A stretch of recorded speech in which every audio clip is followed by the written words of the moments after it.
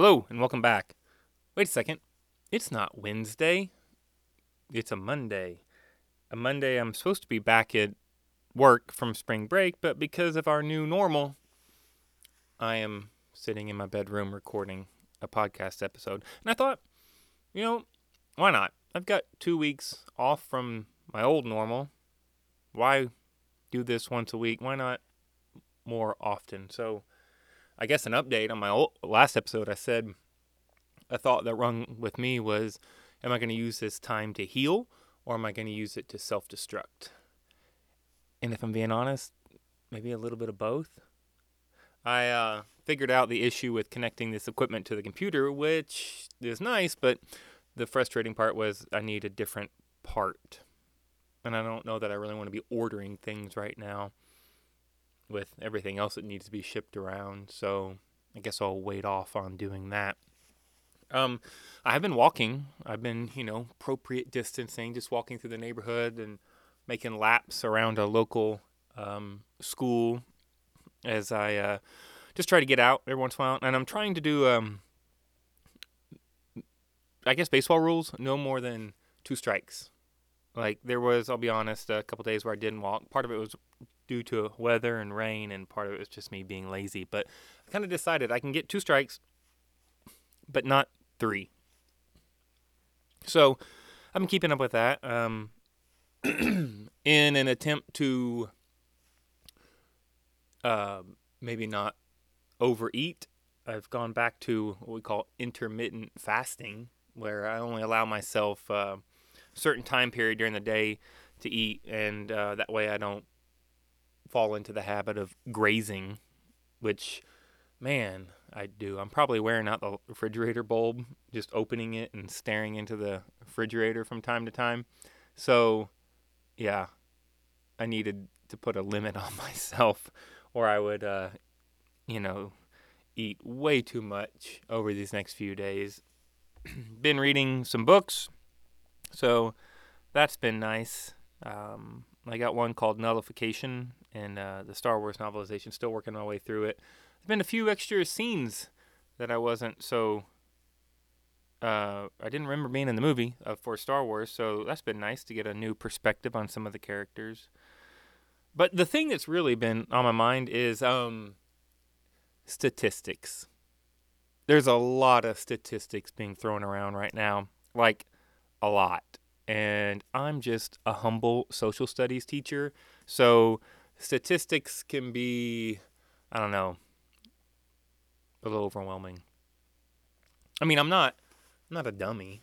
I understand what's going on and how things are working, but I think what I'm worried about is it took me a while to realize that statistics don't live in a vacuum. And if you haven't heard that phrase before, it's basically like the vacuum of space. There's nothing there. There's nothing interacting with it, on it. It's not interacting with or influencing other things. It's just floating in space, the vacuum of space. And that's just not true for most of the things in our life. Things are connected. I am connected to other people, my son, my wife, my students, my family, my friends. I don't live in a vacuum. My words and actions affect other people. And I think sometimes we treat statistics the same way. We act like they're just numbers and they don't have anything to do anything. They're just numbers and we should all learn from them. But I think the question I've learned to ask, and I would encourage you if you haven't, and I talk with my students a lot, is when you hear a statistic, it's in relation to what? Like just hearing something is 80% done or 70% of the people want this. Like, what does that mean? Like 70% of what people? Like 70% of a country? 70% of the people who were polled? How many people were polled? I think we don't ask that sometimes.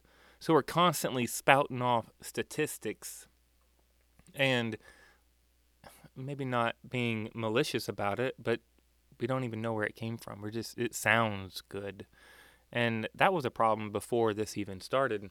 And I wonder sometimes if it's just becoming a bigger problem now. People reposting things on social media or just spouting off things to their friends and family. And if we're being honest, you didn't dig into the article. You didn't look into it further other than, the number that was flashed onto your phone screen or your TV screen. And I don't know. I think I would encourage people to look into that a little bit more. Maybe look into what the statistic is representing, where it came from, why maybe you should care instead of just taking it and going with a first emotional reaction. Because I think we've had too much of that right now. Too much emotional reaction. Especially, and I'm talking about like the toilet paper buying, if we're being serious here. Because it's good.